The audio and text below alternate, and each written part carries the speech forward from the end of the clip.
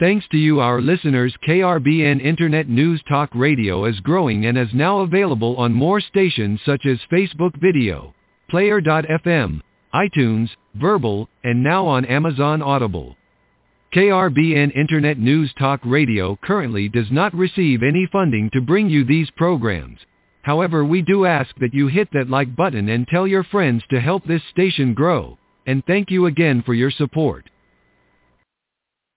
Live from Lane County, Oregon, it's the Bo's Nose Show with your host, West Lane County Commissioner Jay Bozovich. And now, here's Jay.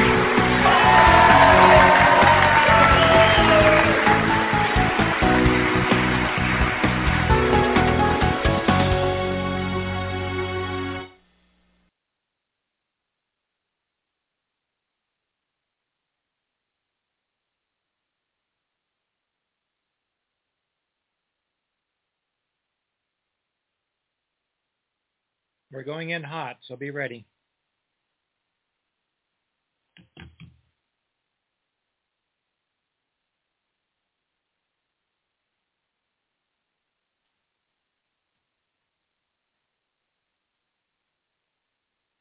Ready when you are.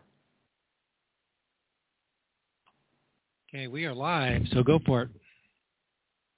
And good afternoon, and welcome to another edition of the Bo's Nose Show. Sorry for the delay in getting started, but there's nothing like having a modem reset itself 2 minutes before showtime, like Robin's modem did. So this is my weekly show where I invite people to call in and have a conversation. And we call it the Bo's Nose Show because I'm Jay Bozovich, and I've got a nose. I also nose things.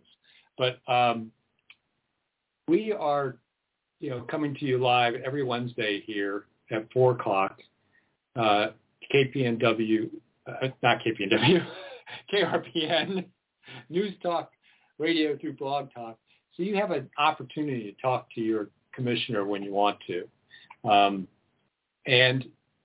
Today's kind of a special show because it was 1 year ago yesterday that the Holiday Farm fire, the Beachy Creek, and multiple other fires in Oregon started in that horrible east wind event, that 1 in 100 year weather event.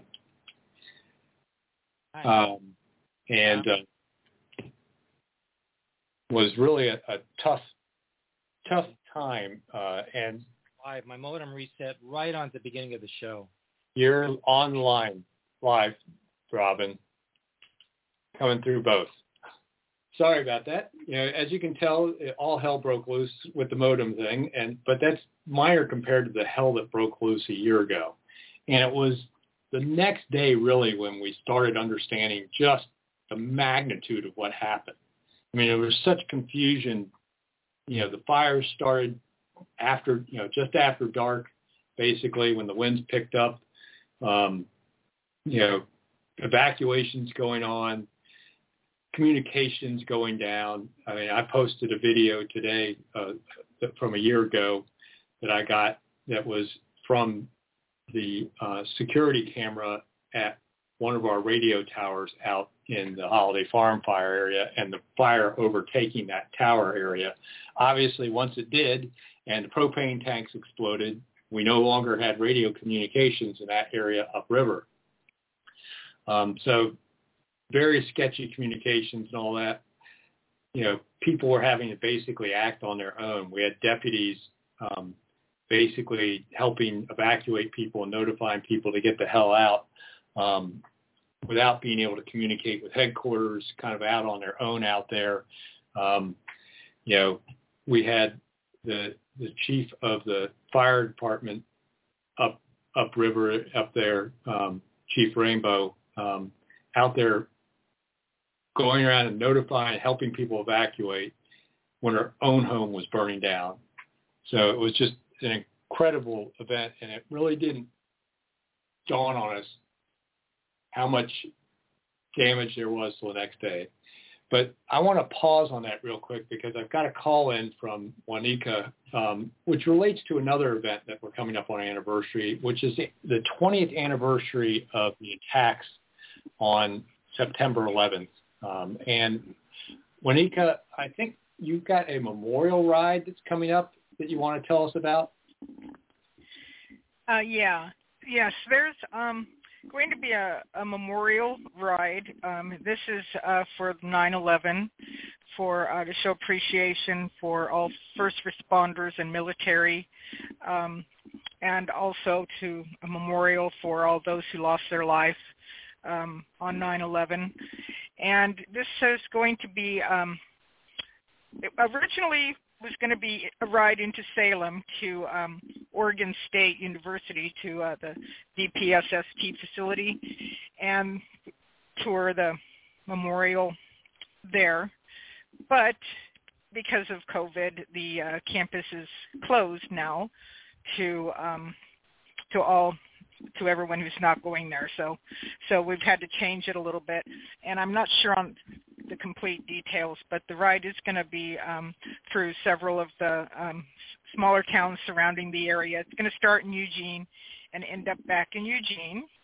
And all first responders and military personnel and their families are welcome.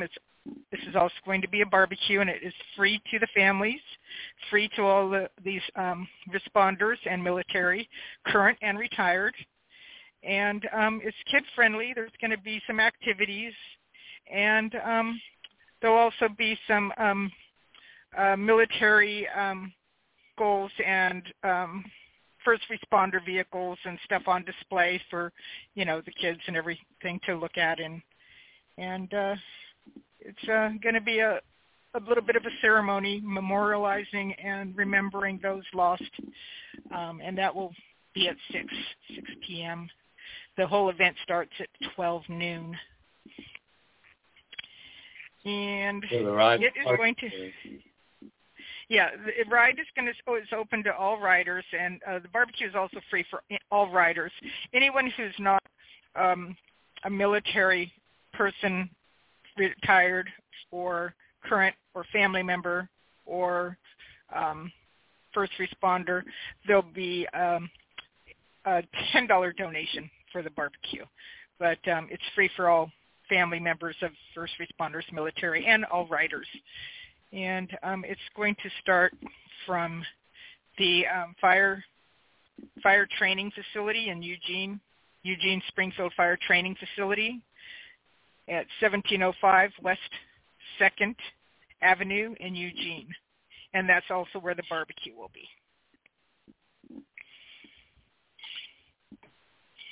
Yeah, that's great. That's really great that the city of Eugene and the fire department are allowing you to use that facility. It's a really nice facility. I've attended meetings there in the past, so that'll be a great place because there's a lot of outdoor space.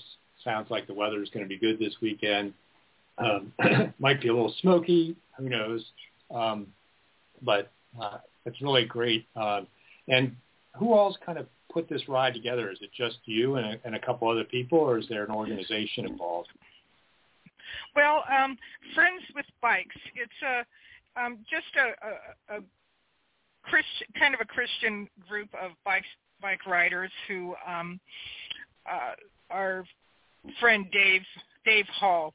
He is a retired firefighter, and so this is kind of something he's been involved with since day one, since September 11th, 2001.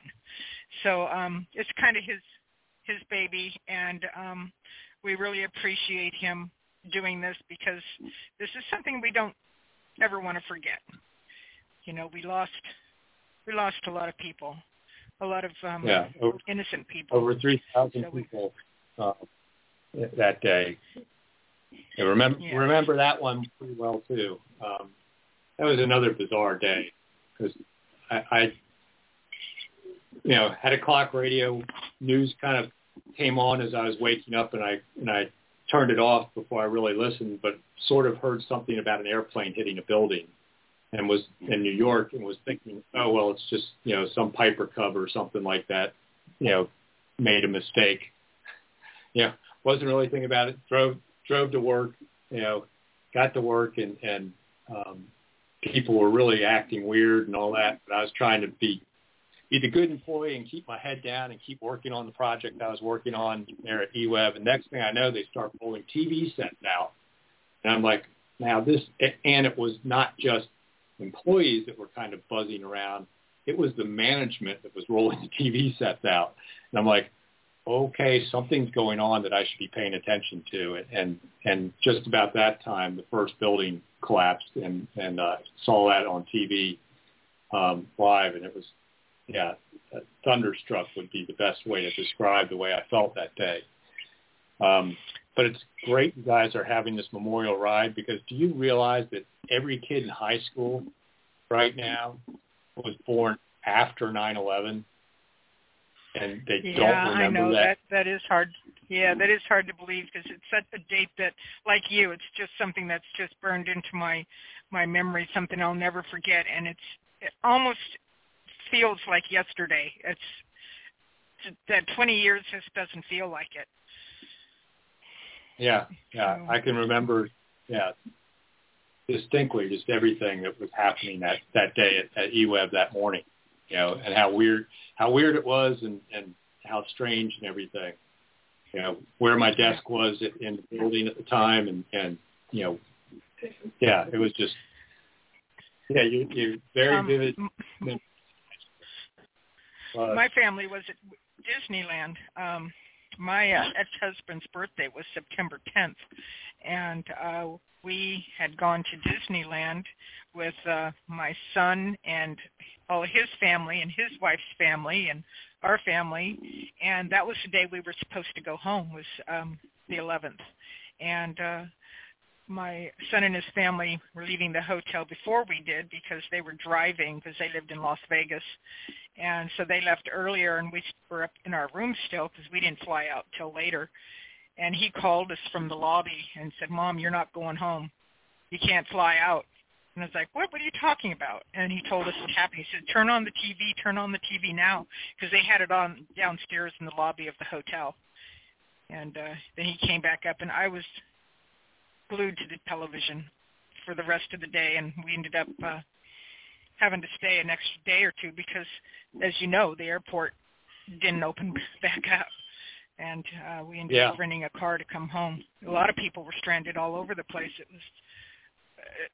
was like a day the earth stopped, Yeah.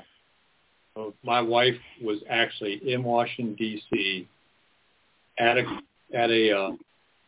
convention that in a hotel that overlooked the Pentagon on the Virginia side of the river. Yeah. And flew back September 10th. And she had a couple of friends that stayed to tour D.C. an extra day or so, and they got stuck in D.C. in that hotel overlooking the Pentagon for a while, when the flights all got grounded, and didn't get back for a week or so. And had to do the mad scramble. Couldn't find rental cars. Couldn't figure out how to get home, and all. So, there's a lot of memories that go along with 9/11, but probably the biggest one is just the fact that when everybody else was running away from those buildings, there were a lot of people that ran in, and that's the people we have to remember. And I think that your memorial ride is a great way of honoring that. So just to remind folks that 9/11 Memorial Motorcycle Ride starts from the Eugene Fire Training Facility at 1705 West 2nd Avenue at noon, and we'll come back. If you're going to ride, you need to be there early for registration. The registration will start at 11, and there'll be a briefing at for the riders at 11:30. And the ride will start at noon. And then it'll end up back at the same place, which is where the barbecue and the activities will be held the family and friends.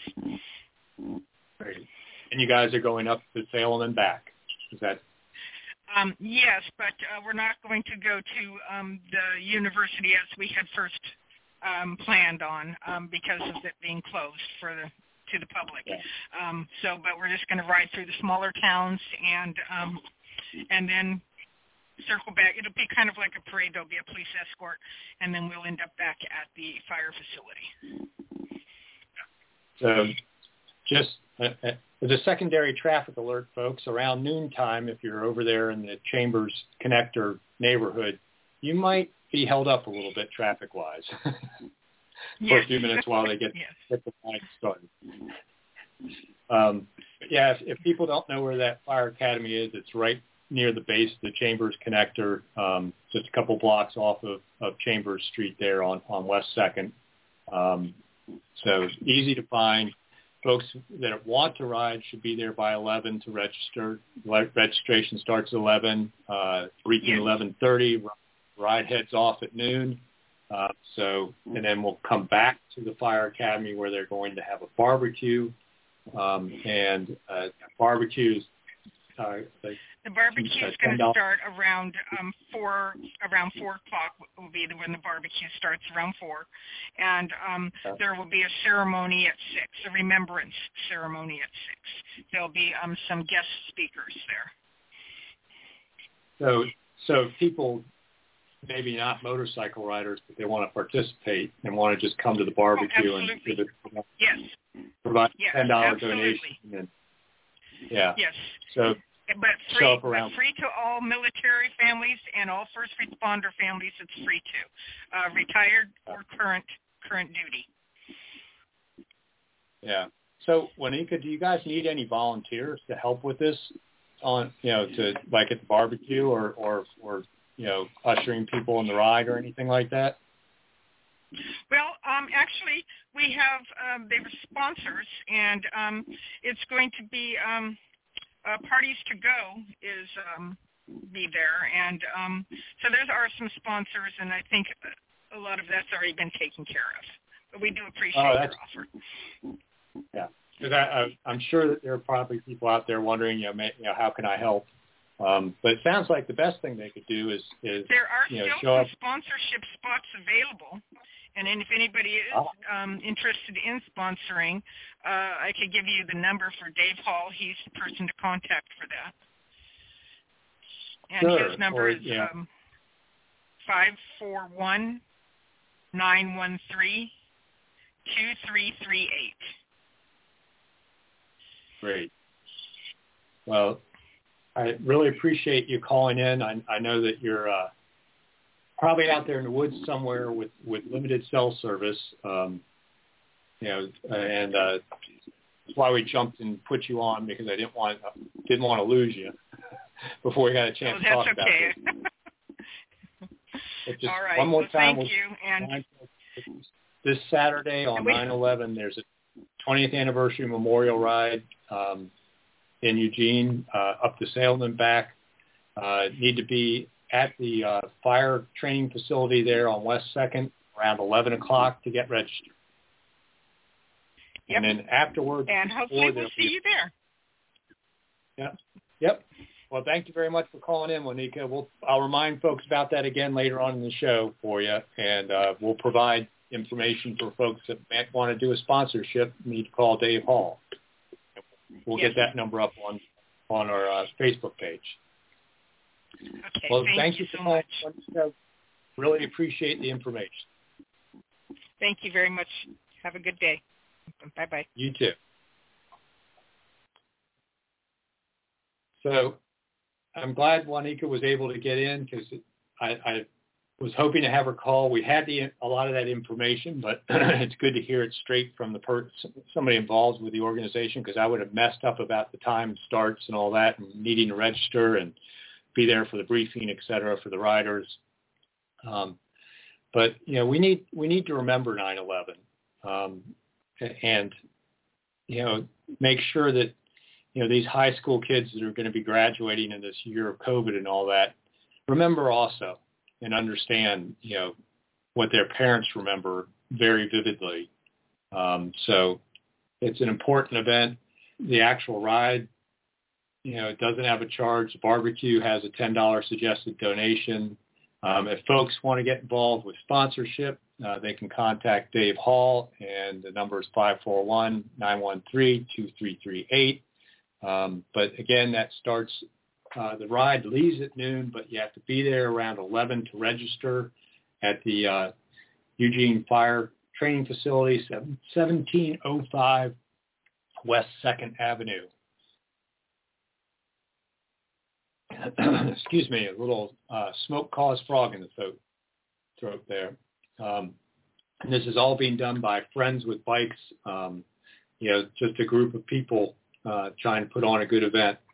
And the barbecue's around 4 o'clock back at the fire training facility. If you're not a motorcyclist and you just want to participate in that, you can show up at 4 for the $10 donation. It's free to first responders and their families and military personnel. So, those folks that want to show up, they don't have to pay the donation. And at 6 p.m., there'll be a remembrance with some guest speakers and all that. So sounds like it's going to be a really nice event and a nice way to keep the memory of 9/11 alive and all those people, innocent people that lost their lives in the towers and the Pentagon and on the flight in Pennsylvania. And all the first responders that chose to run towards a burning building rather than away from a burning building that lost their lives, and the countless people that ended up with long-term health issues due to the 9/11 syndrome, they called it, from all the various stuff that got thrown in the air as the buildings collapsed and burned. That turned out to have long-term health effects. So sorry about that, folks. Forgot to mute the phone amongst all the other problems we had at the beginning of the show with modems checking out. So really appreciate Juanica calling in, and I hope people can make it to that event. But I'm going to get back to talking a little bit more about remembering the fire for a while, and we'll got a couple other subjects like the Horton Pond up there, or what's also known as Hult Pond, and the Bureau of Land Management looking to remove that dam and close it down. And they actually have public input coming up on Thursday the 16th from 4 to 7, and I've posted about that on my commissioner's page. But I want to remind folks, Juanica called in to talk about what she wanted to talk about. You can do the same thing. Our number here is 646-721-9887. And just press 1 so Robin, my call screener and producer extraordinaire, knows you want to talk and you're not just calling in to listen. So that's 646-721-9887. Just press 1 to get in on the show. But it was a year ago today that, things were just becoming apparent, just the magnitude of the crisis that we were immersed in at that time.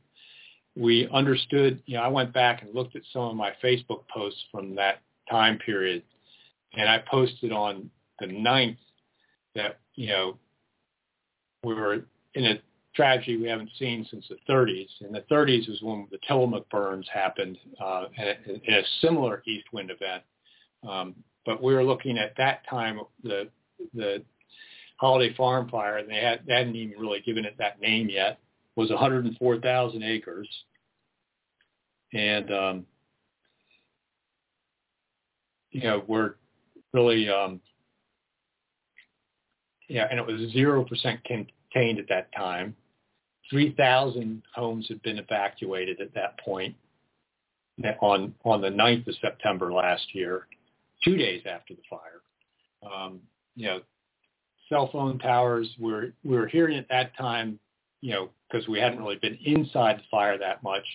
We're really concerned about loss of life. Turned out we only had one person pass away in that fire, which is an absolutely amazing credit to our Lane County Sheriff's Department, all of our fire departments along there, that just manned up and managed to get people notified and out of there, and the neighbors.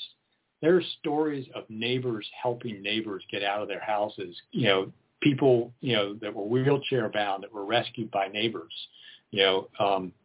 Just incredible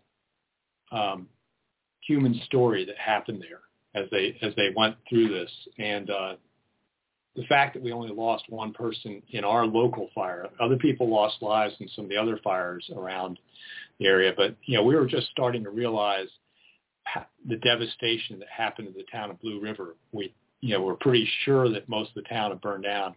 It took a couple of days before we found out that yes, indeed, the entire town of Blue River was basically gone, wiped off the map basically by this fire. It was kind of like 9/11. Everybody was just dumbstruck by the news and glued to sources. And for me, I was constantly trying to tune into the various briefings that were available to me as a commissioner that I was allowed to listen in on, and through the internet.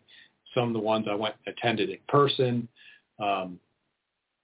are whether it was the fire ICS or Lane County's ICS that we had stood up at the time, going to those briefings and getting direct information, going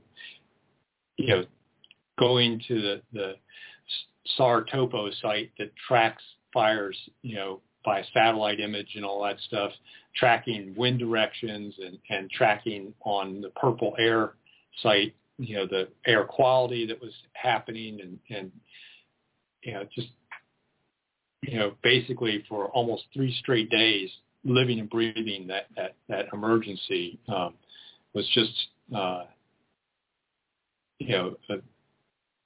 just an incredible time. But the victims of that fire are the ones that were going through even worse hell.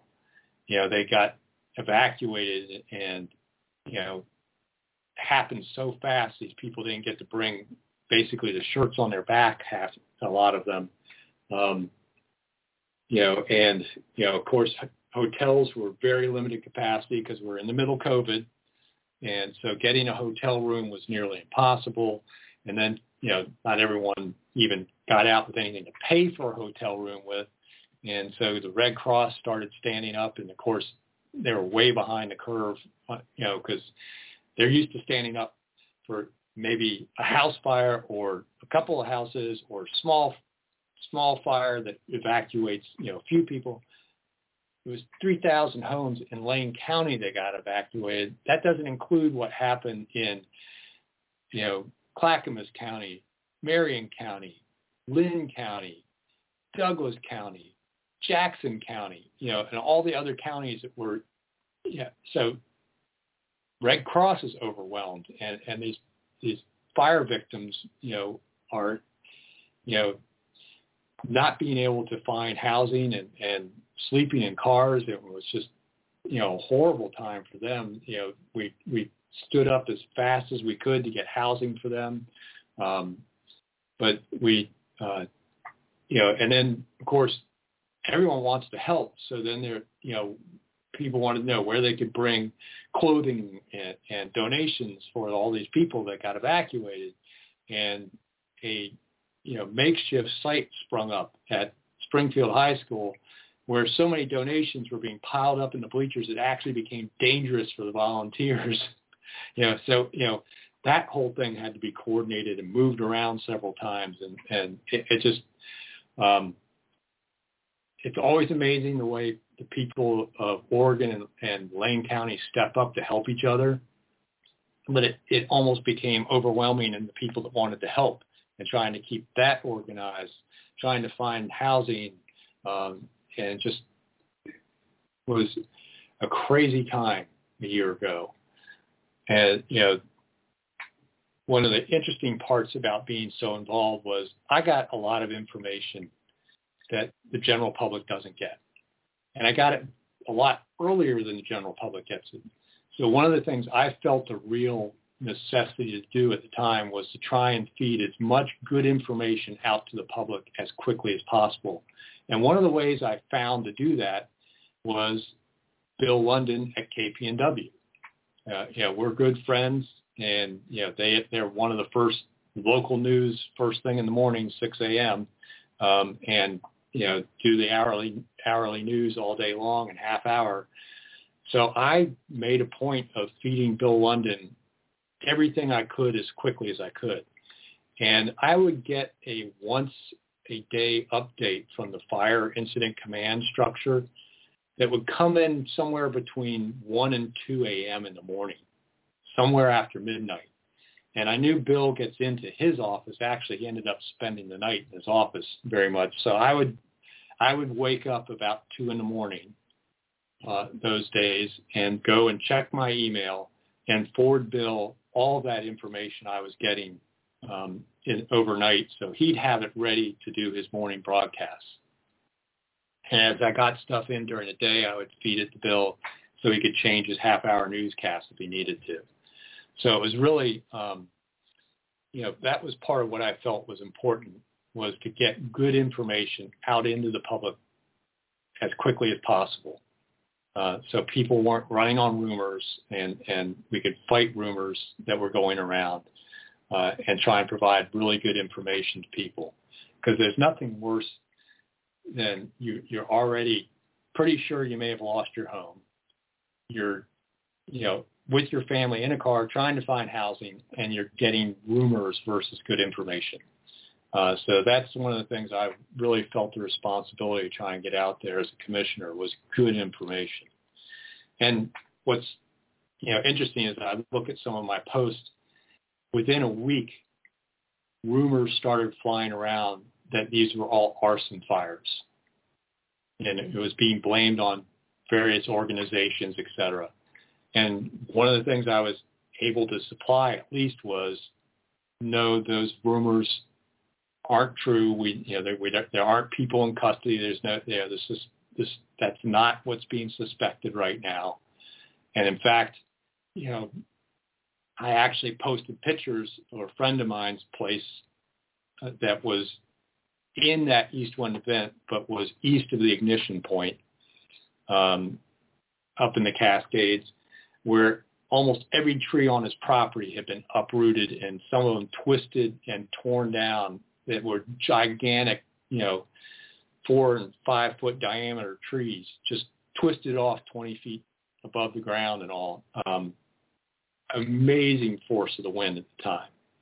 And folks that thought that was all arson caused, and some of the rumors about that were not helping the situation. It was just, creating a lot of stuff that didn't need to be there.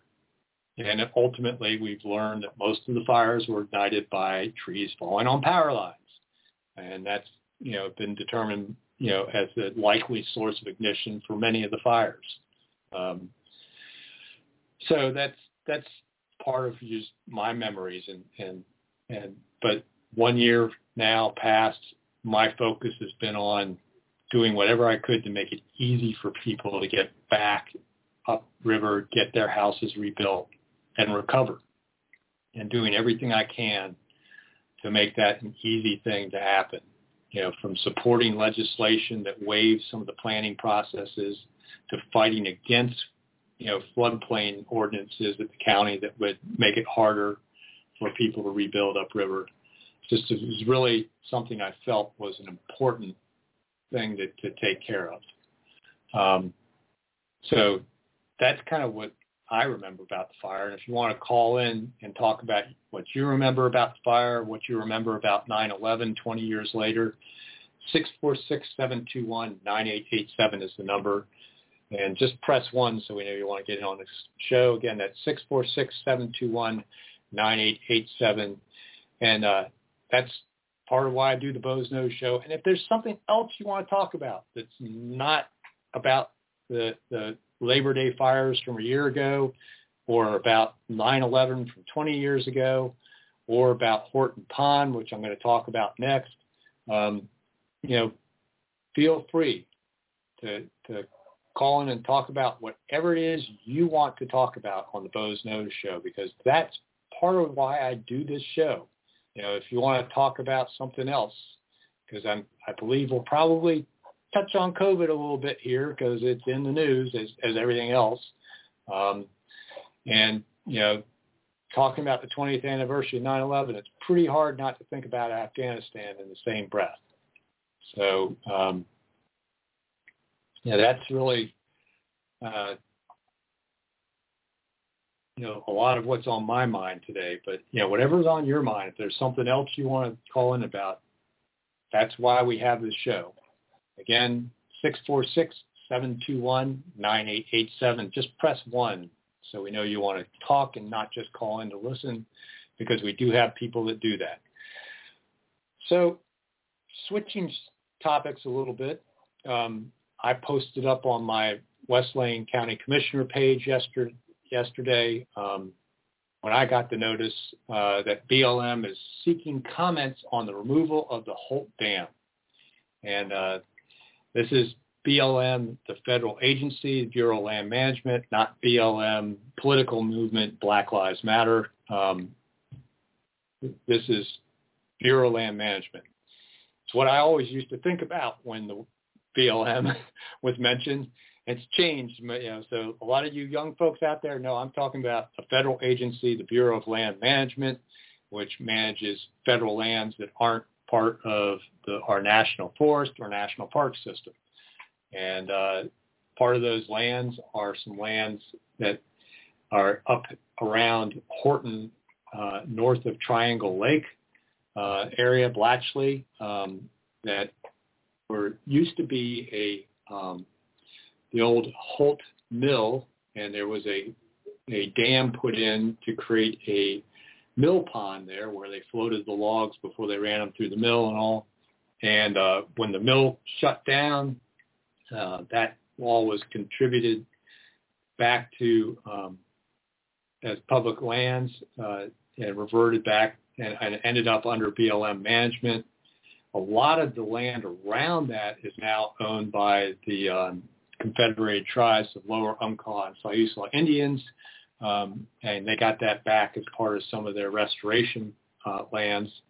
And but the BLM is looking at actually removing this dam, and they're looking at removing it for what they feel is a good reason. But I imagine a lot of the people that grew up going to that pond, I've talked to people that learned to swim as kids in that pond, that learned to fish there, have camped there. It's primitive camping up there. It's, very, access is up a gravel road. So it's not one of those places that's, real crowded. It's a nice spot. And it also acts as a helicopter dipping site for firefighting. So, it's got some value as a pond, but the dam is old.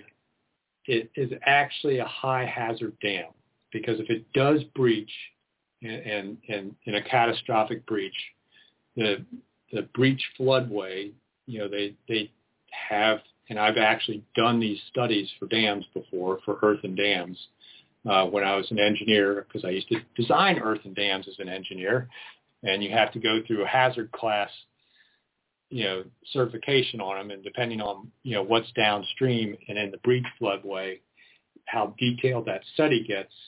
But they've done a breach floodway, HEC-RAS analysis of this dam, and it turns out if it does breach catastrophically, there are residences downstream in the breach floodway that would be possibly washed away with loss of life, which that's how it gets its high hazard classification. And BLM isn't in the business of owning high hazard dams. I think they've only got one other in the entire, portfolio of land that they manage across the U.S. And they manage millions of acres of land. So, for them, they just, getting rid of it's probably the easiest thing for them to do. But of course, anytime the federal government does anything, they've got to go through process. National Environmental Protection Act process, or NEPA.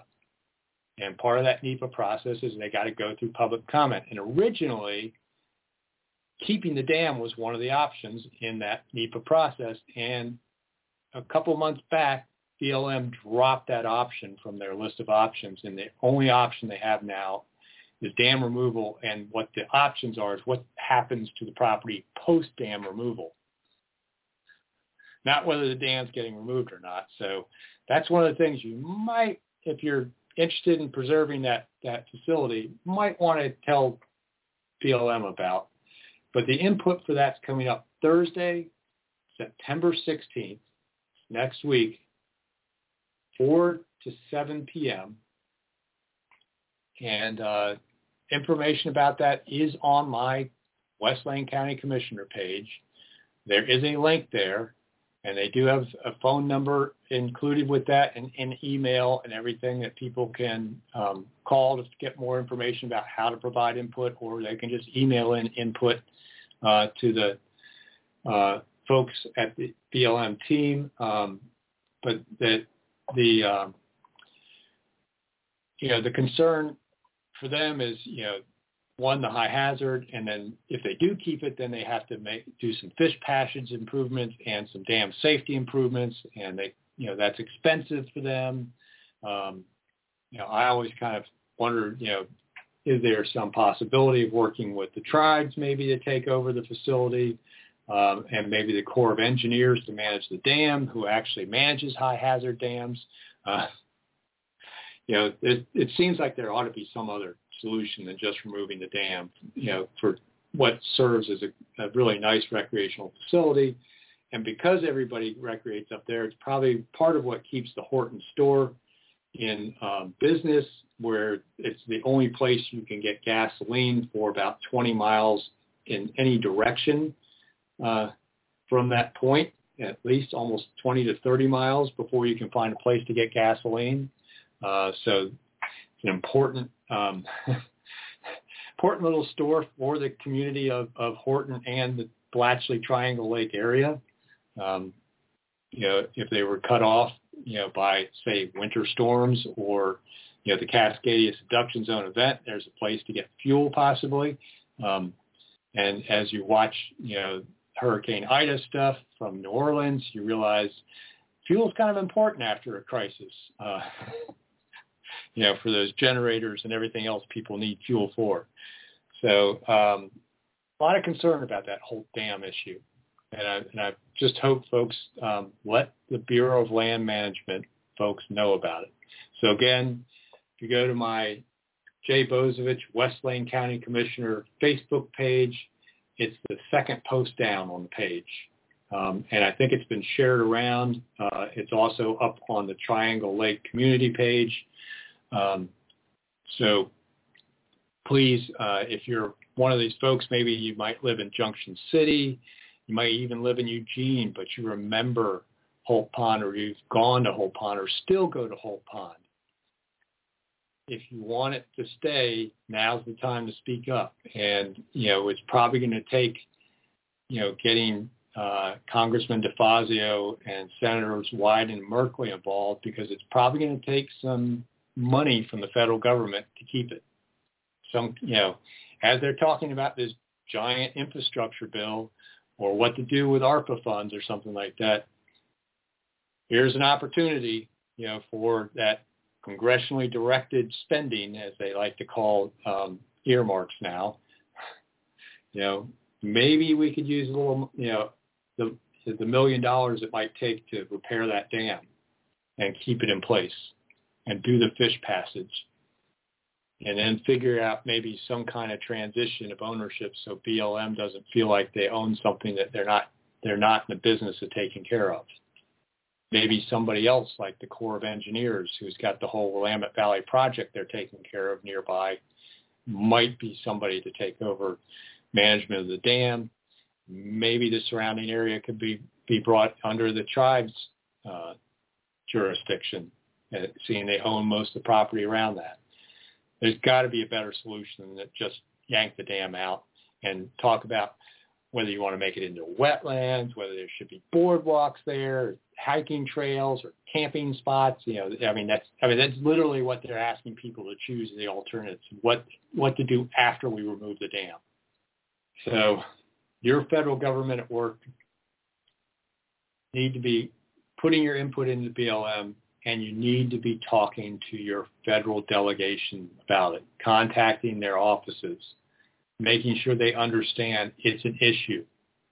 Because if they're not hearing about it, they're not aware about it. So don't forget that. As you communicate with the BLM, copy Congressman DeFazio, Senator Wyden, and Senator Merkley with your correspondence. So that's kind of what's happening locally here in Lane County that's kind of got some time-sensitive issues. It's not something we're looking back on that happened a year ago or that happened 20 years ago. That's something that's going to happen next week. And, they're supposed to actually invite members of the public to this open house, as they call it, to receive comment. So it's actually going to happen at the reservoir, at open house. So 4 to 7 p.m. up there at the Hult Pond. Going to be some traffic on that road. Hopefully the Horton store gets some business out of it. Oh, my.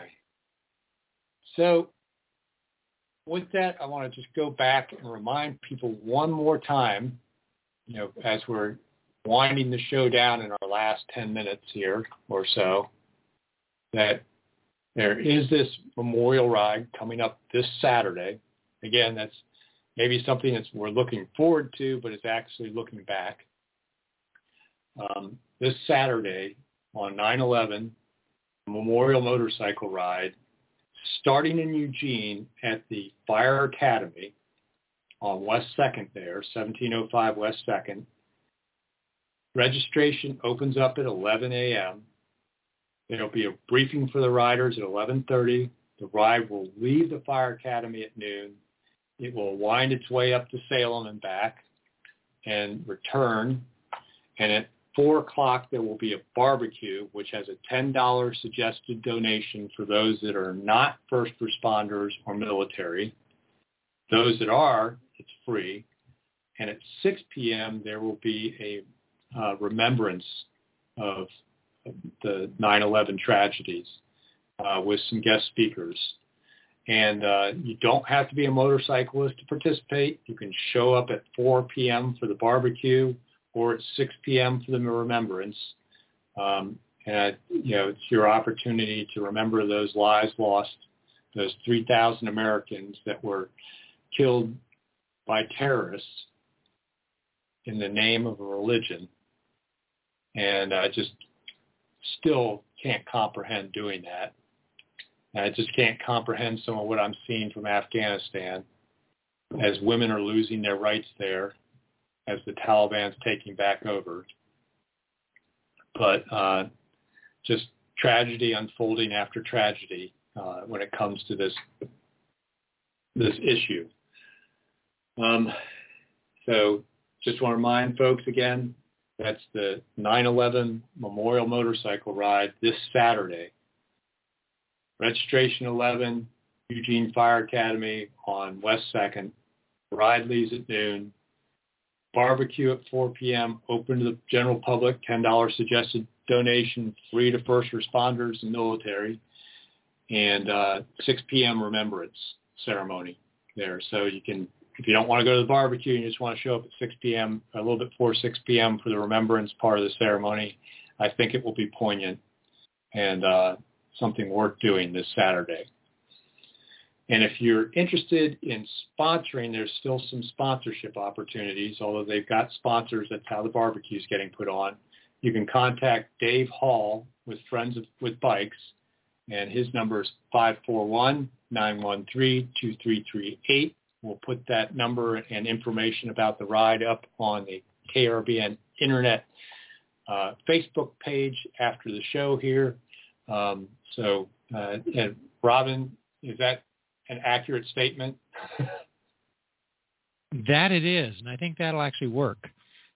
Good. Yeah, I really appreciate that Juanica called in. For folks that don't know, Juanica drives a log truck. So the fact that she had cell service and was able to call in is a near miracle. So really appreciate that she was able to call in. Really appreciate the work she does, too. One of the things people don't somewhat appreciate with the holiday farm fire, the recent fires this year, is what the logging industry did during those fire events to fight the fires. A lot of the manpower that fought the holiday farm fire was private sector logging industry people and assets. The bulldozers that were cutting the fire lines, they're not owned by BLM or the Forest Service. They're owned by Weyerhaeuser and, other timber companies. A lot of the folks that man those fire lines are, coming from those companies and being paid for by those companies, or even doing it on a volunteer basis. And even, this year's fires, there's a very unique memorial in the footprint of the bootleg fire, that which is the largest fire so far this year in the U.S. That is a memorial to the folks that lost their lives to one of the Japanese balloon bombs in World War II, and literally was the only people on the continental U.S., mainland U.S., that lost their lives during World War II to enemy fire. And it just turned out that some folks that were out there stopped for a picnic and found a balloon bomb, and it went off. And there's a memorial off of a Forest Service road there that I've actually seen personally, because I went, doing the Oregon bike ride. Our bike ride went past it, and we stopped there. But that memorial was saved by a private logging crew that went there and cut line around it and protected it from burning up. So got to appreciate folks like Juanica and the whole logging industry for the part they play in fighting fires, and for the part they play in recovering from fires. The amount of time and effort spent in getting rid of hazard trees and the salvage logging that's gone on since those fires is pretty amazing. And it's just, we can't forget that. And really one of the things we should remember is the need to manage our forests better to make them more resilient to fire. And one of the ways of doing that is actually using fire to prevent fire.